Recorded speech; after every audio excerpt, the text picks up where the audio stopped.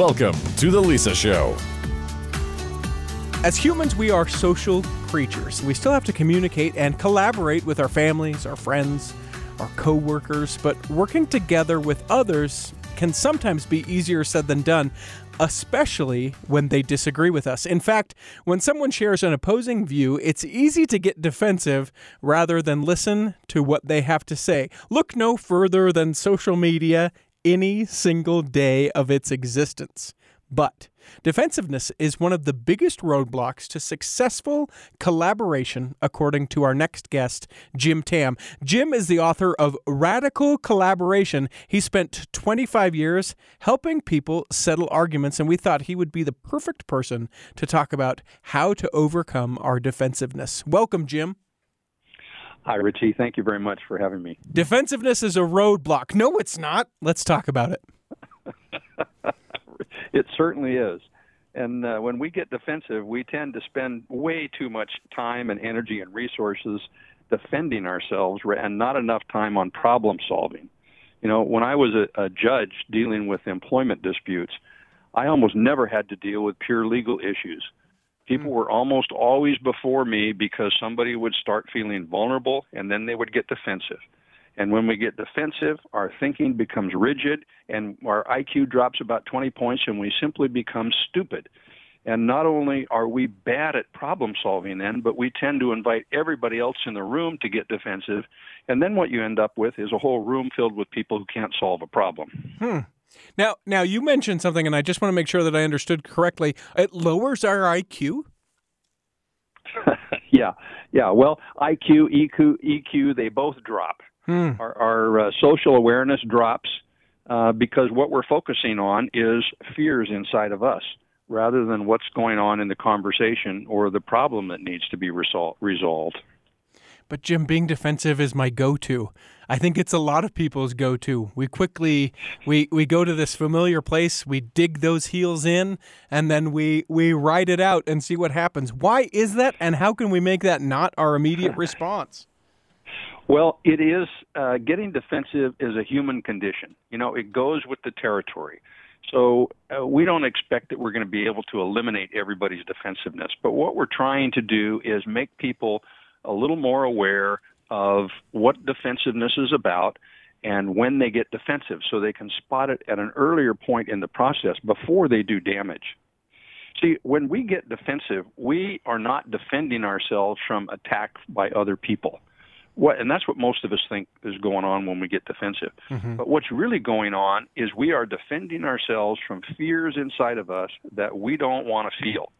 And so we behave in a way that lets us not be aware of those fears. Three fears that come up all the time and push us into defensiveness are fears about our own significance and our competence and our likability. And so when those get challenged, we start behaving in ways that we don't have to feel those. Let me give you an example here. Say I have some fears about my readiness to do this podcast this morning. You know, maybe I've been flying all night and I'm jet lagged and I'm forgetting things and taking things out of order. It's just not going well. Now, that can cause me a lot of discomfort because I really, truly do not like feeling incompetent. So maybe one way that I could deal with that distress that I'm feeling that could lower the distress is I might start blaming you instead of letting myself feel I'm not doing a very good job. You know, I might be saying, well, you're not asking the right questions. You didn't give me enough time to prepare. You know, you should have given me the questions ahead of time. How am I supposed to do this? So what I'm really doing is I'm behaving in a way that lets me not have to deal with that fear inside of me that I'm doing a bad job. So if that's what defensiveness is about, then what we can try to do is help people become more aware of when they're getting defensive, because all of this is very unconscious stuff. So most of us are not aware that we're getting defensive until we're already doing damage in the conversation or the relationship, and we're screwing things up. So let me ask you this, though, because that's a delicate balance, and let me walk you through this conversation. You and I are talking, and you're saying, oh, you know, you're not asking me the right questions, and, you know, we're not arriving at the thing, right, to further your narrative of your story. And if I say something like, hey, Jim, don't get so defensive, I have quickly made that conversation and taken whatever those embers of a fire were and poured an entire tank of gasoline onto it. So I think some of these things are certainly easier said than done. You are absolutely right. And probably the most common question that I'm asked is someone saying something like, I can stay non-defensive, but I'm surrounded by people who are defensive. And so, how do I deal with them? And the advice I always give to them first is, well, our instinct is to point out to that other person that they're getting defensive. Your job number one is not to do that. Yeah. Don't point out to the other person that they're getting defensive. What can be helpful in those situations is for you to stay non-defensive. Get curious rather than furious. Don't let yourself get triggered. So if you can stay more centered, you're always more able to deal with somebody who's getting defensive. And a lot of times people think, well, if somebody's coming at me really hard and they're being really angry, I need to get tough and I need to get angry too. Yeah, stand your ground. Yeah, that's right. And that is not the most effective thing that you can do. What's most effective is for you to get curious. Try and figure out what's going on with that. Put more energy into listening, trying to understand what the other person might be fearful about. Then you focus on trying to understand everyone's underlying interest when you're trying to deal with the differences that need to be resolved. So let go of that pointing out to the other person that they're defensive. That's just not effective at all. We're talking with Jim Tam about how to stop being defensive. A great conversation already. I've learned a lot from what you've said. One of the I am a saying guy, and you dropped something that I think I'm going to keep with me. The get curious, not furious. Yeah. Am I saying curious, it? Yep. Get curious, not furious. I'm wondering if maybe, given the example that we have sort of talked about, where you might be defensive in this interview because you have some fears that are underlying it, give me an idea of what it might sound like if we switch roles and you be more curious to me instead of getting furious. Does that make sense? Let's model what this might sound like. Sure. Well, instead of blaming you for that, you're not doing a very good job. It might be, well, what's up with you? What are you feeling right now? What's going on in your mind? Help me understand why you said that. Help me better understand, because I really want to hear what you have to say. So can you walk me through that again? I didn't quite get that, and it doesn't make as much sense to me right now as I'm sure you mean that. So I really want to understand that. Help me understand that. Those kinds of questions. Making sure that the other person knows that you really do want to hear what they have to say and that it's safe enough for them to say what's going on in their mind. There's a key word that you said in that, is that we want to make sure that we're really curious, really wanting to know what the other individual thinks. Anyone that hasn't been sincere in this, when we talk about, make sure and ask questions to further understand, and people know that they're supposed to ask questions but really don't care what you have to say, that can be another landmine for these types of conversations. That's right. That's like people trying to fake sincerity. It just, you think you can do it, and it just doesn't work that way. What you really need to do is start tracking what your behavior is like when you are getting defensive, so you can spot your own defensiveness at an earlier point in the process. Now, most of us, since these fears are unconscious fears, so what can be helpful for most of us is to start paying attention to our outward behaviors, because these outward behaviors are easier to spot at an earlier point in the process. So we encourage people to know what their signs of defensiveness are. And there are things like maybe you have high charge of energy in your body, or you have a sudden drop in IQ and you just can't function well, or maybe you're always wanting the last word, or you're flooding with information to prove a point, or playing poor me, or all of a sudden you get very quiet, you're withdrawing into a deadly silence, or you blame or shame other people. And so if you start paying attention to what those behaviors are, and then you can be on the lookout for those behaviors. Anytime you see that behavior, the alarm bells can go off. Ding, ding, ding. Hey, Richie, pay attention to this. You're doing that thing again. Then you can take some action. But you have to spot it first. If you don't spot that you're getting defensive, you'll just remain blissfully ignorant and ineffective in the conversation. So you need to spot it. Pay attention to what those signs of defensiveness are. And we have, in the Radical Collaboration book that you mentioned, we have a list of 50 different signs. But it doesn't have to work off, some magic list. It's you just pay attention to what your behavior is when you're getting defensive, and then start looking for that behavior. That foresight and that self-awareness is so invaluable. Let's get vulnerable for a second, Jim. I am a pretty even-tempered person. But occasionally, when I feel like I have been wronged or misrepresented or, get that accused, like I would say, and hopefully people that I work with, people that listen to the show even would know 99.5% of the time, man, he is one cool cucumber in handling this stuff. But that 0.5, I bring in truckloads of firewood and I burn the building down without even thinking about it. And then moments later, as I'm standing and watching the burning ashes of whatever that thing is that I have just self-destructed on, I go, oh, no, I shouldn't have done that. I should have stopped before I got there. See, that's a great example, because now if you know that, then anytime you find yourself becoming self-righteous about something, it's like, whoa, this other person is just a bad person and terrible, and I'm right and they're wrong, and you're offended by it. Then that's when the alarm bell should go off for you. Uh-oh, I'm doing that again. Yeah. And most of us aren't able to do that in the moment without some practice. So the advice to you would be start practicing. What's it look like as soon as you start having that feeling? What's the feeling in your body that you get? What are the magic words that you start using? What's the self-talk that you have going on in your brain right there? And that can help you spot that you're getting defensive at an earlier point. Then you can take some action. But if you don't spot it, you won't ever take any action. 100%. Speaking from years of experience of not having that foresight to recognize what those conditions might be, and not constantly, but regularly finding myself in that scenario, I can tell you that forethought is worth it. Is that one of the things that we can read and understand about in Radical Collaboration? Absolutely.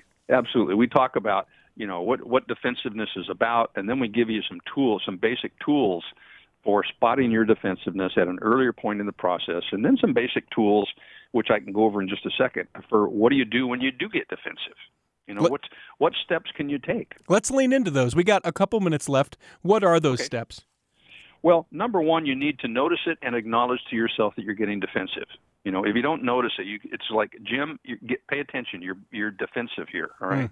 Or Richie, you notice that you're being defensive. You would be saying this to yourself, okay? So that's number one. Number two is try to slow down your physiology, and there's a couple different ways that you can do that. One is by focusing outward. In other words, when we start to get defensive, oftentimes we get tunnel vision, and part of our brain, our prefrontal cortex, shuts down a little bit. And so it's like we're not seeing the big picture. So if you can do something like take a few deep breaths just to slow down your physiology.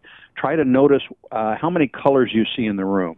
Notice what sounds you see in the room. And that's a way of expanding your brain once again, of opening up that part of your brain that's been shut down. So you acknowledge it, then you focus outward to try to slow down. Then you focus inward. Try to see what the fear is that's being triggered there. Now, that's hard work to do in the beginning. So sometimes we say, if you can't do that right in the moment, come back to that later on, right? Mm-hmm. Number 4, pay attention to your self-talk. If you notice that you're going into a meeting and you're having this little dialogue in your own mind about, oh, I don't know what I'm doing, they're going to crush me, I'm going to lose my job, I'm going to starve to death, that kind of stuff, try to turn that negative self-talk into something a little more positive. You don't have to try to convince yourself that you're Superman and you can fly, but just try to make it less stressful, less toxic for you. Maybe like, yeah, this is a difficult situation, but it's only a 45-minute meeting. I've done it before. I can do it again. And then the next, and I think one of the more important things, is figure out ahead of time what a good action step for you would be. So For example, if your sign of defensiveness is flooding with information to prove a point, then maybe your action step will be just to be quiet for 15 seconds. Mm-hmm. Now, that's not going to help you if your sign is withdrawal into deadly silence. Then you need to speak up and ask a question, somehow stay engaged in the conversation. If it's high charge of energy, maybe you take 3 deep breaths. If it's obsessive thinking, maybe you write yourself a note and make an appointment to come back to that issue later on. Then you stick the note in the drawer. But you come up with an action step that will help moderate the damage of whatever your particular sign of defensiveness is.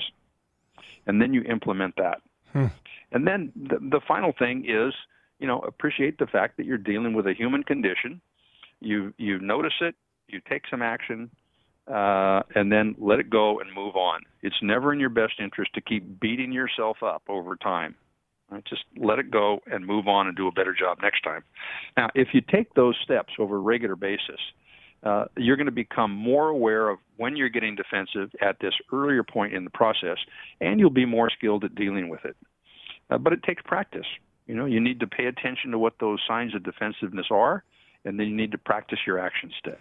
It could change our conversation and our communication. We've been visiting with Jim Tam. Now, before I let you go, Jim, I want to do 2 things. One, I want to remind people that the name of the book that we've been talking about that you've authored is called Radical Collaboration, and people can find that at radicalcollaboration.com. That's number 1.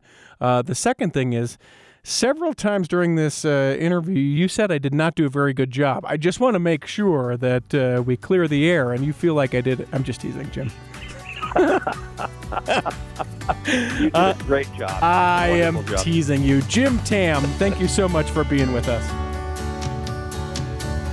Coming up, more of The Lisa Show. This is The Lisa Show. I had this thought, I think it was yesterday, I was looking around my house and I thought, you know what, if I had to move, it would be a several months process based on how much stuff I have accumulated at this point. And if you're like me, you're probably looking around either your office space or your home and you're thinking, yeah, you know what, I have accumulated a lot of stuff. Who knew I was such an accumulation artist? Well, here to help us to be able to downsize a little, to be able to get rid of those things in an artful way that we can be able to really maybe minimalize or certainly reduce the amount that we have is the downsizing diva herself. Her name's Karen Shin. She is the owner and founder of Downsizing Diva. She's going to discuss the benefits of downsizing and how to make the transition as efficiently and as painlessly, which is probably more speaking to me, as possible. Welcome, Karen. Thanks, Richie. Great to chat with you today. So when we talk about downsizing, are what we talking about like a physical, I live in a 4,000 square foot home and I am then going to live in a 2,000 square foot home, or is it downsizing in just the amount of stuff we have? When we use downsizing, it can be either. I mean, it can be, most people will feel more motivated to start the process when they're moving. So that's usually the reason people say, I'm moving to that smaller place. I cannot bring everything that I have currently in my larger home. We've always laughed, though, and said a lot of people think that, a 4-bedroom house will fit into a 1-bedroom condo. Mm-hmm. And we're here to tell you it doesn't. So the downsizing process is really one of, and it's like the commercial. We always say to people, this is the opportunity to keep the treasures, the things that you want, you use, you need, and you like to look at, and let go of the rest. Yeah. It's a time to sort of say, I'm going to pick, if you're a collector, it's the time to say, I'm going to keep 12 of my favorite items, and I'm going to release the rest. Not get rid of. That's a term that is kind of negative, but sure. We're all about releasing the rest, and it's a positive step. People, of course, the connotation of downsizing, we often think of with jobs back years ago where everybody was downsized, and that was very negative. Mm-hmm. This is downsizing with a positive spin, and it's really more about right-sizing. I like the term right-sizing a lot better than downsizing, because I am one that when I think of releasing my items, it's emotionally very taxing on me to think about no longer having those things. Well, and the emotion, you've hit it. When we've been doing this for almost 20 years. Wow. And we find that the words, there's a word people use when they call us every time, and there's usually a phrase. And the word is overwhelmed, is the starting point for everyone. And the phrase is, I don't know where to start. Yeah. And that really sums up the dilemma people are in when they think about the process. Now, we've just been going through these challenging times, and we've heard so many people saying, I'm living at home and I have nothing else to focus on. I'm starting to clear cupboards. I'm getting rid of stuff. I have bags and boxes of things ready to go. I honestly think that as a result, when this changes our life forever, and there's no doubt it has, I think a lot of people will be more happier living with less. People are finding that the things they need to get, they're not the latest item of clothing. They're not the latest pair of shoes or whatever. They're things like, I really wish I could get a package. Flour's a big deal because people are baking more. So we're really redefining our wants and needs, and I think it's going to carry over to life as we will now know it. But it is one of those challenges that people are going through it and doing things themselves now and looking for continuing the process as we keep going. When I think of downsizing, I think the thing that comes to my mind immediately is, you got the parents who had the big home because they had 3, 4, 5 kids, and, they find themselves to be empty nesters, and maybe the property is vast and the home itself becomes too large to really care for. And so at that point in the life, the people decide, we're going to downsize. We're going to find ourselves in a smaller space. And personally, seeing my mom, who's sort of at that time of retirement now, she went from a very large, beautiful home where a lot of us kids had lived with, and now she's in a townhome. And I thought, such a vast difference to go from a multi-thousand square foot home to about 1,000 feet in a townhome. Surely she is going to miss it.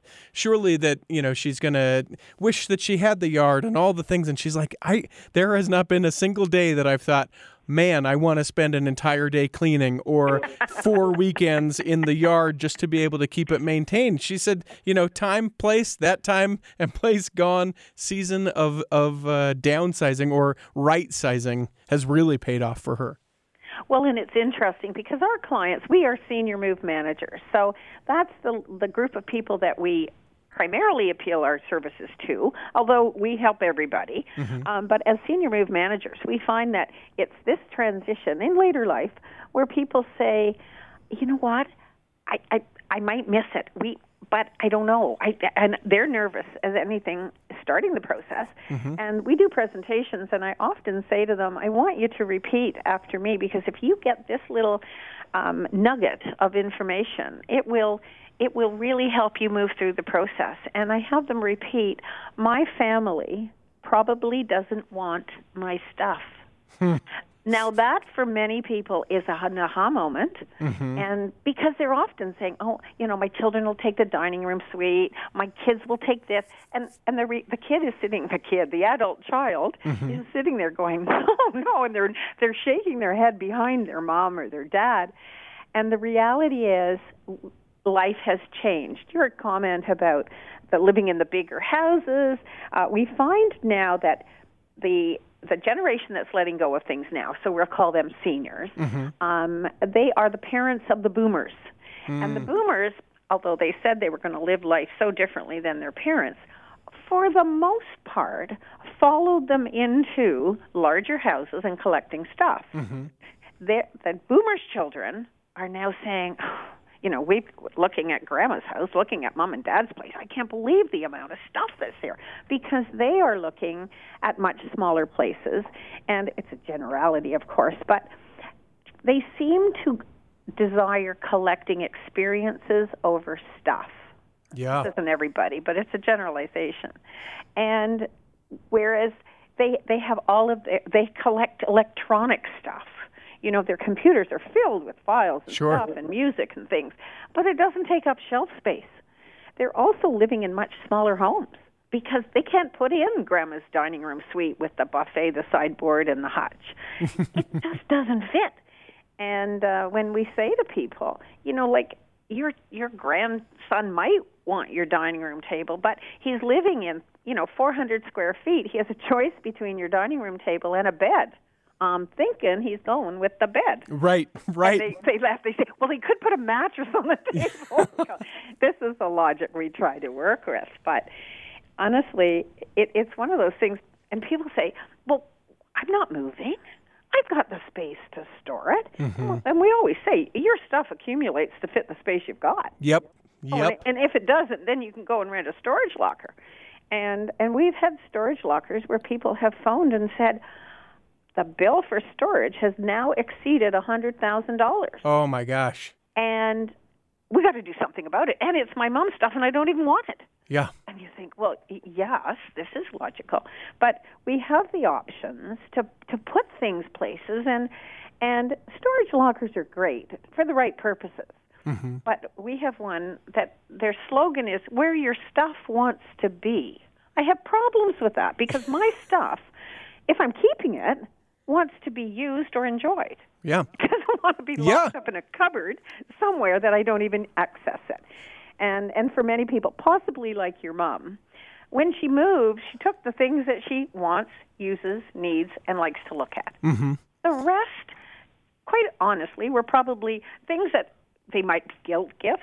They were easy to let go of the guilt gifts. Sure. They might have been stored in the basement. And the number of people who are holding on to not only their good dishes, but their grandma's good dishes and a favorite aunt's good dishes. We often in our presentations find people who have 2, 3, 4, 5, 6 sets of good dishes. Wow.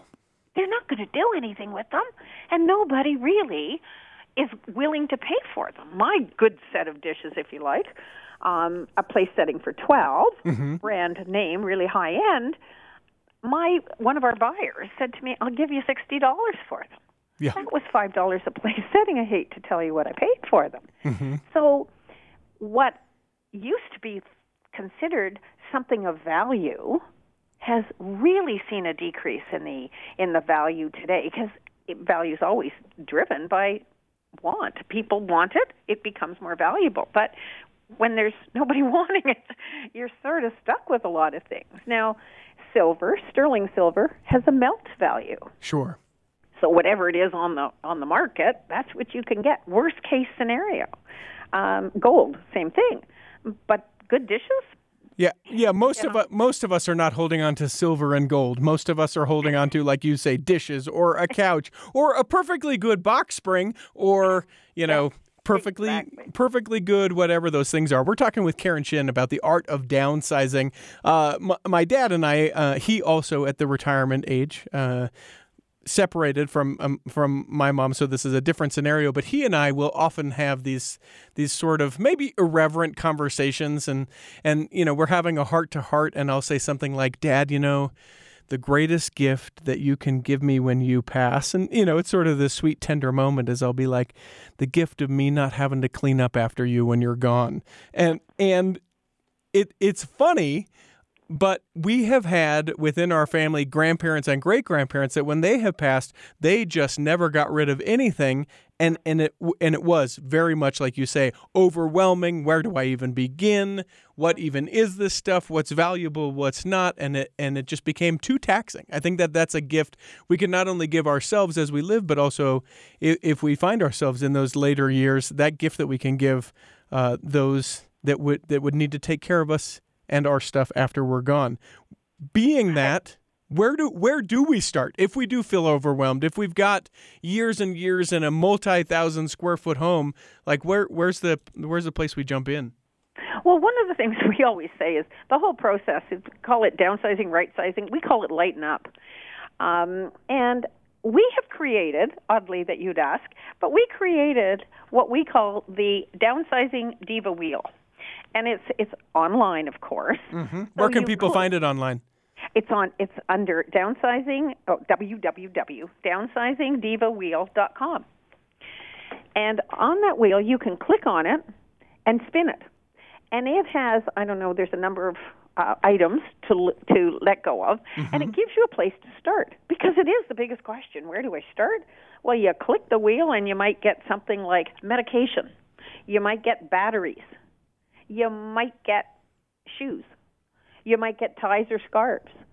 You click the wheel. Now, we know people don't click the wheel and go for the first thing and think, oh, I'll go and clear that out, and then I'll do it again. People click the wheel till they find something they want to let go of. But that's okay, because no matter how you get to the next step, you're getting to the next step. So, of course, the best time to start downsizing is today. So click on the wheel, figure out, and get one you like. Because I have a friend who doesn't wear makeup, and she clicked on makeup. Oh, she says, that was easy. I did that today. And that was her finished. I said, that's not the point. But on that wheel, at the bottom of it, there's a little note that says more information, or we link people to something called Where to Get Rid of Your Stuff. That's brilliant.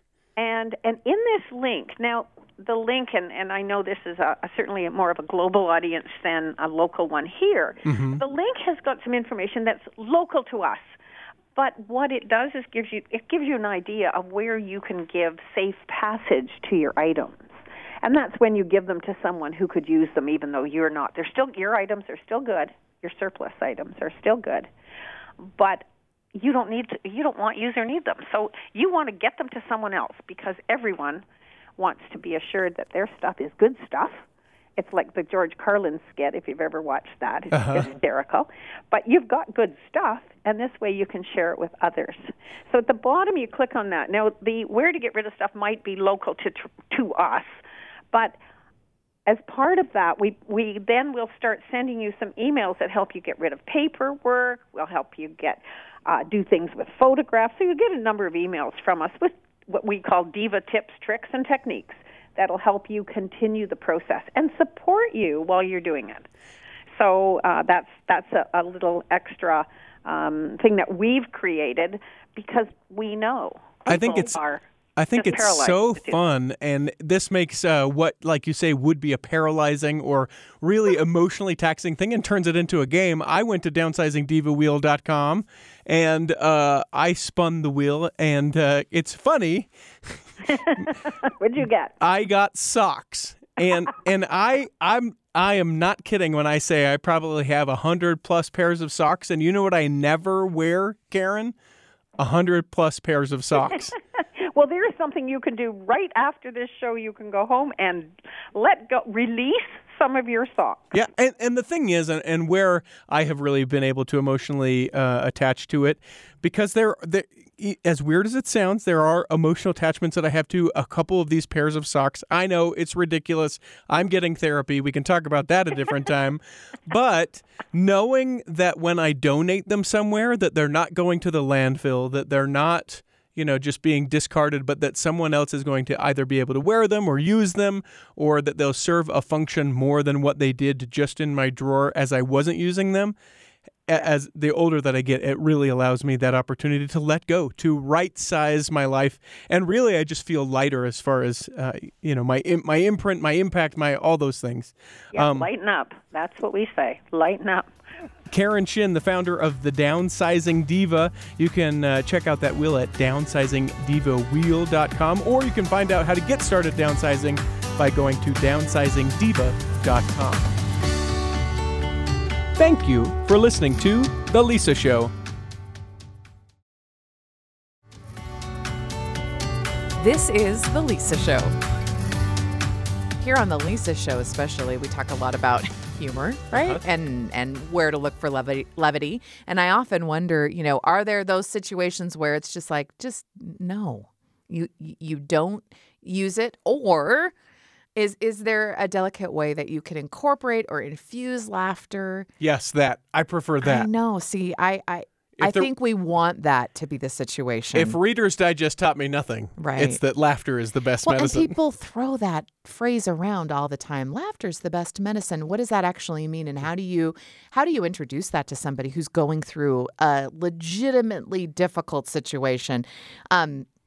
Because I don't think anyone is saying no, don't take morphine. Yeah. Just watch a funny show, You could take antibiotics, but have I got a joke for you instead? No, that's not what people are saying. Now, all of this to say, we are talking right now about professional medical clowns. And I know people are going to hear it and go, oh my gosh, what? I think people are like, is Richie looking for a career change? I actually did, in preparing for this interview, think, that you would be really, really good at this. Because you are a performer. You like to make people laugh. You care about people. And I think other than the movie Patch Adams, you don't hear about medical clowns, do you? No, not too much. No. This isn't something we I think take for granted as it is an established thing. But really, when you think about it, and somebody going through a really difficult time, like, why wouldn't this be a thing? I would agree with that. So around the world, these clowns are dedicating their careers to bringing humor and fun to hospital patients. So joining us today to share his past experience is Matthew Wilson, a former medical clown and Emmy Award-winning performer who spent years at the bedsides of terminally ill children, giving them, their families, and the hospital staff something to laugh about. Welcome, Matt. Oh, my gosh. Thank you so much, you two. Thanks for having me. Well, we're so glad that you're here because I feel like we don't ever really hear a lot about really the health benefits of a medical clown and what that really entails. How did you, first of all, become a medical clown? Like, what is that process? Well, there's a medical clown college. Well, that's what I assume, right? That's a great question. And honestly, Richie, based on what I've been hearing, I think you'd be a really excellent candidate. It's true. He would. Yeah. Well, here's the deal. So I'll tell you my story. There are a couple different ways to get here, but believe it or not, I was pre-med at Vassar College. I always wanted to be a doctor, but I also always wanted to be a clown. I'd learned to juggle when I was in high school, and I was a unicyclist, and I got to Vassar, and I actually started a juggling group, which is still there, the Barefoot Monkeys. Very cool. But then I was majoring in biophysics. I took the MCAT, applied to medical school. I applied to clown college. I was a New York State emergency medical technician. Oh, wow. And I would actually respond to emergencies on my unicycle because I could get there faster than the ambulance. Are you kidding? No, I'm serious. But for real? Yeah, that's absolutely, yeah. And it was right around that time when I discovered about medical clowning as a field. The first professional medical clown program was started in New York City. And so I decided rather than become a real doctor, I'd rather be a clown doctor. So I moved to New York and was hired to be a clown doctor, yeah. So when you say hired to be a clown doctor, I think we may have to break that down a little bit because certainly absolutely. Your love and passion for people and also for clowning, I'm starting to see this, but please elaborate a little more. Sure thing. So basically, so medical clowns, they change from country to country and city to city. They range from volunteer programs to pay professionals to do degree programs. There's actually a degree program in Israel at the University of Haifa. But when I started, the field was still a little smaller. And so they hired professional performing artists with background in circus and theater and improv and music.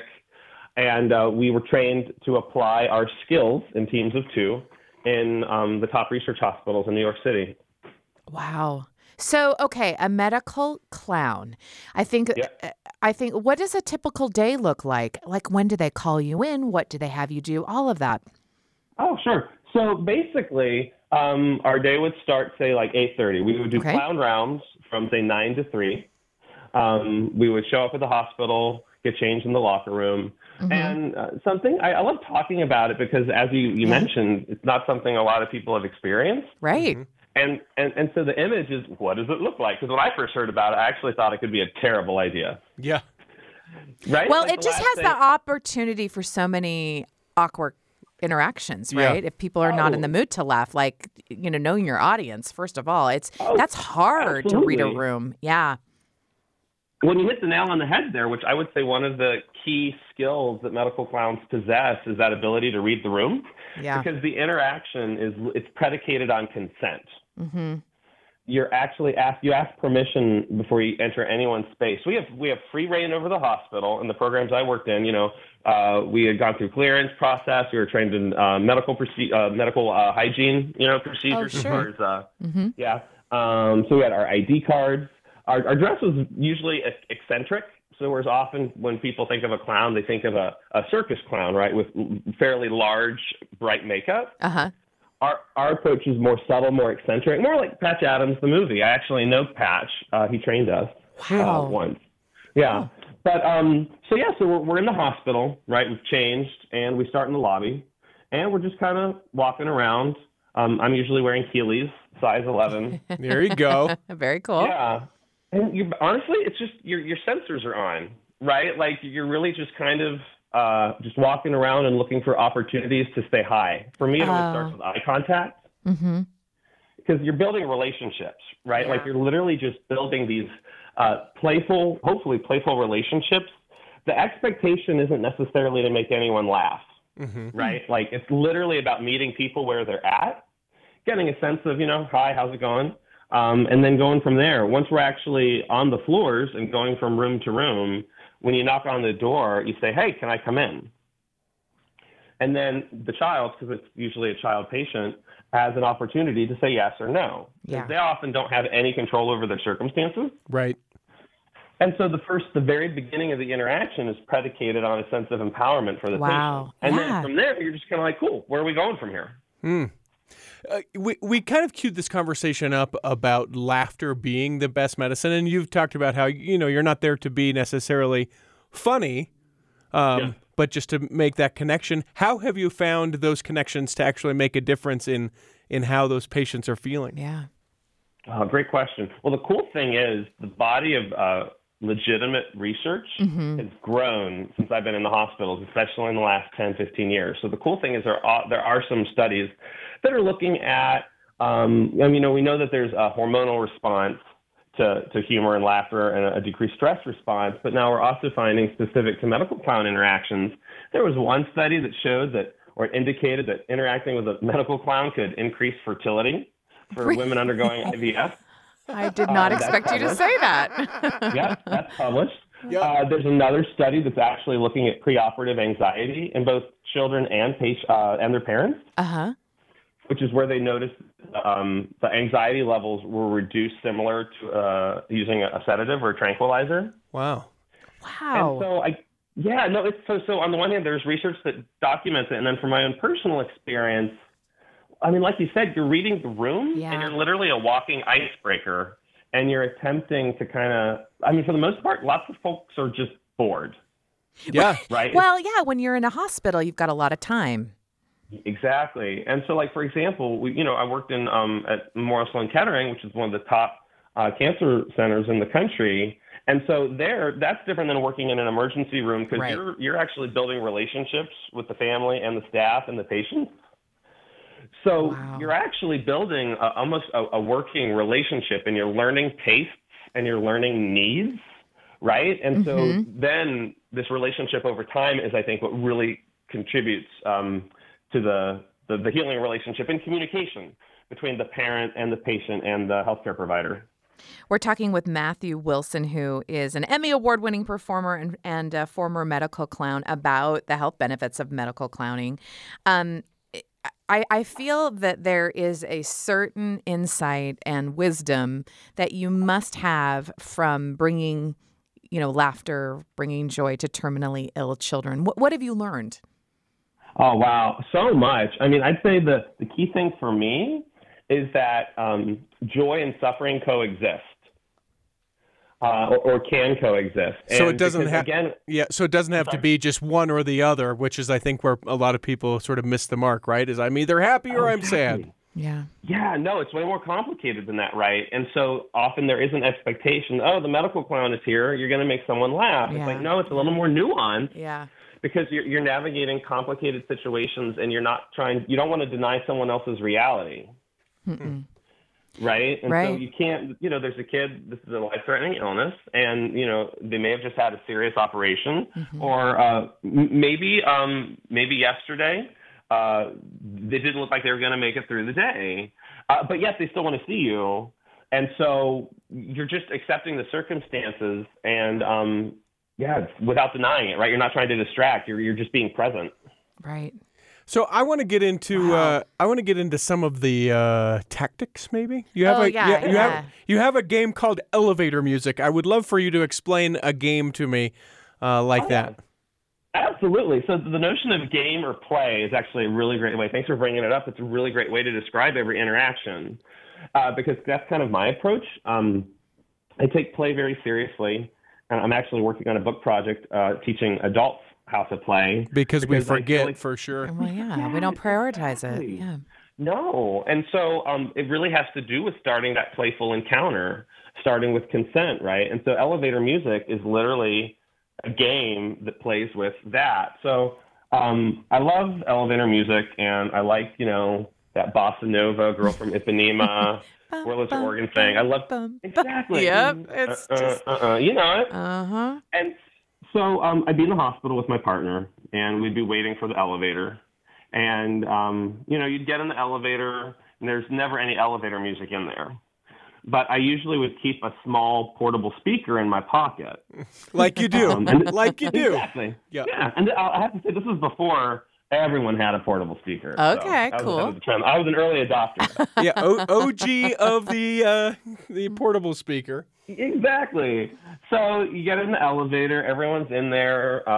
It's usually really awkward because no one really knows each other. No one's you don't want to look at each other. The elevator doors close, and as soon as the doors close, you hear the Girl from Ipanema. Then we go up to, and everyone just kind of looks at each other because no one's actually expecting there to be elevator music because it's usually a silent elevator. Yeah. Then the doors open, the music stops. Some people get out, some people get on.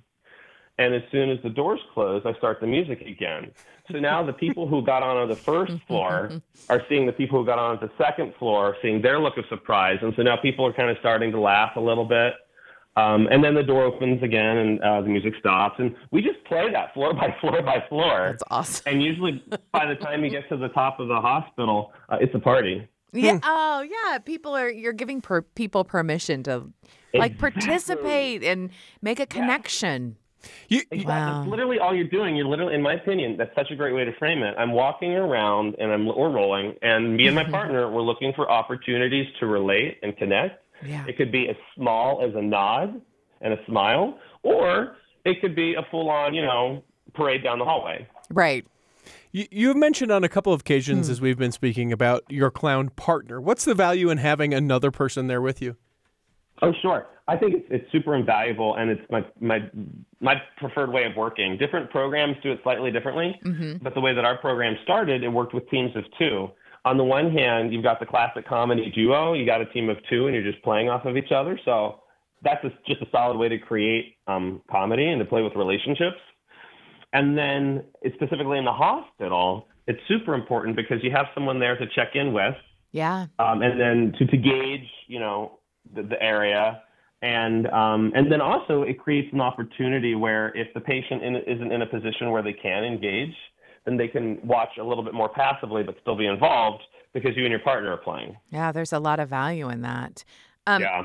How many hospitals have medical clowns in them? Is this a growing field? Yeah, it's definitely a growing field. And the last numbers I had were from the International Medical Clown Conference from about 2018. At that point, there are about 150 programs around the world. Really? Yeah. So you've got them in the United States. You've got them in Canada, South America, specifically Brazil, Argentina, Germany, France. France was huge. Yeah.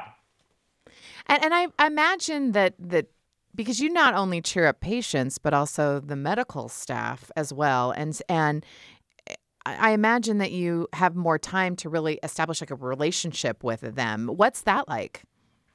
Sure. That's actually probably, in my opinion, one of the more important parts of the job, right? Initially, you often think that it's about the patient's experience, which it is. But it's also about the experience of the healthcare provider. It's about the experience of the parent. It's about the experience of the hospital administrators. So I like to think of it in terms of different circles of audience. You're literally there to impact everyone's work experience. And so hopefully with the healthcare providers, you develop trust, you develop a relationship, so that then they're actually sometimes can engage in the play with the patient and the parent. Wow. And then that just helps communication across the board, It's worth Then you're mentioning. all connected. It's worth mentioning at this point, though, that there are some people who suffer from calrophobia or a fear of clowns. You've certainly probably engaged in that in the hospital. Do you just kind of skip over those folks? Yeah, that's a really good point, and it always comes up. It's one of those things where whether or not they actually are, have a pathology, or they just say it because that happens. You respect someone's experience, and believe it or not, it rarely actually happens. It's usually it's more about the conversation of people saying, "Hey, aren't people afraid of you?" Yeah, that happens more than people actually being afraid. I mean, if you look at it this way, people are afraid of doctors, though. Yeah. No, that's true, though. Yeah. So all of your time performing, making people laugh under these really, really difficult kinds of situations, is there a memory or a moment that was particularly meaningful for you, or that just kind of stands out as you think about your time as a medical clown? Oh, sure. I'll tell you, one thing that was always kind of important to me when I started is you kind of discover yourself and your style in relationship with your work, right? In relationship with the patients, in relationship with the staff. And so I typically would allow my name to be discovered. And so I really enjoyed playing with whoopee cushions. I think whoopee cushions are very important. I had multiple sizes of whoopee cushions because it goes above and beyond the relationship with flatulence. It's a beautiful sound. And, agreed. Listen, you're talking to the right people here. Oh, I knew I found my people. Yeah. And so I had multiple on me, and I'd use them for musical instruments. And I think a child, very kindly began calling me Dr. Burpenfart. And I'm like, hey, man, that's what it is. And so that became my name, Manolo Burpenfart. It's German. I'm not. And there's an umlaut over the A. Yeah, of course. Yeah. Well, because if there wasn't one, it wouldn't be German. But Right, you're not. right. But Yeah. exactly. Oh, wow. I just think what value it brings, like you were saying, that this kind of joy and pain, can coexist. I think it's a beautiful thing, what you've been able to do. Thanks.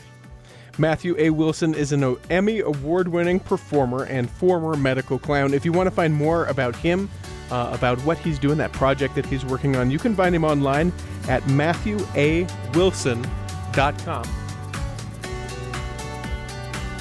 Have you downloaded the BYU Radio app yet? If not, it's free, available in whatever application store you use. Thank you for listening to The Lisa Show.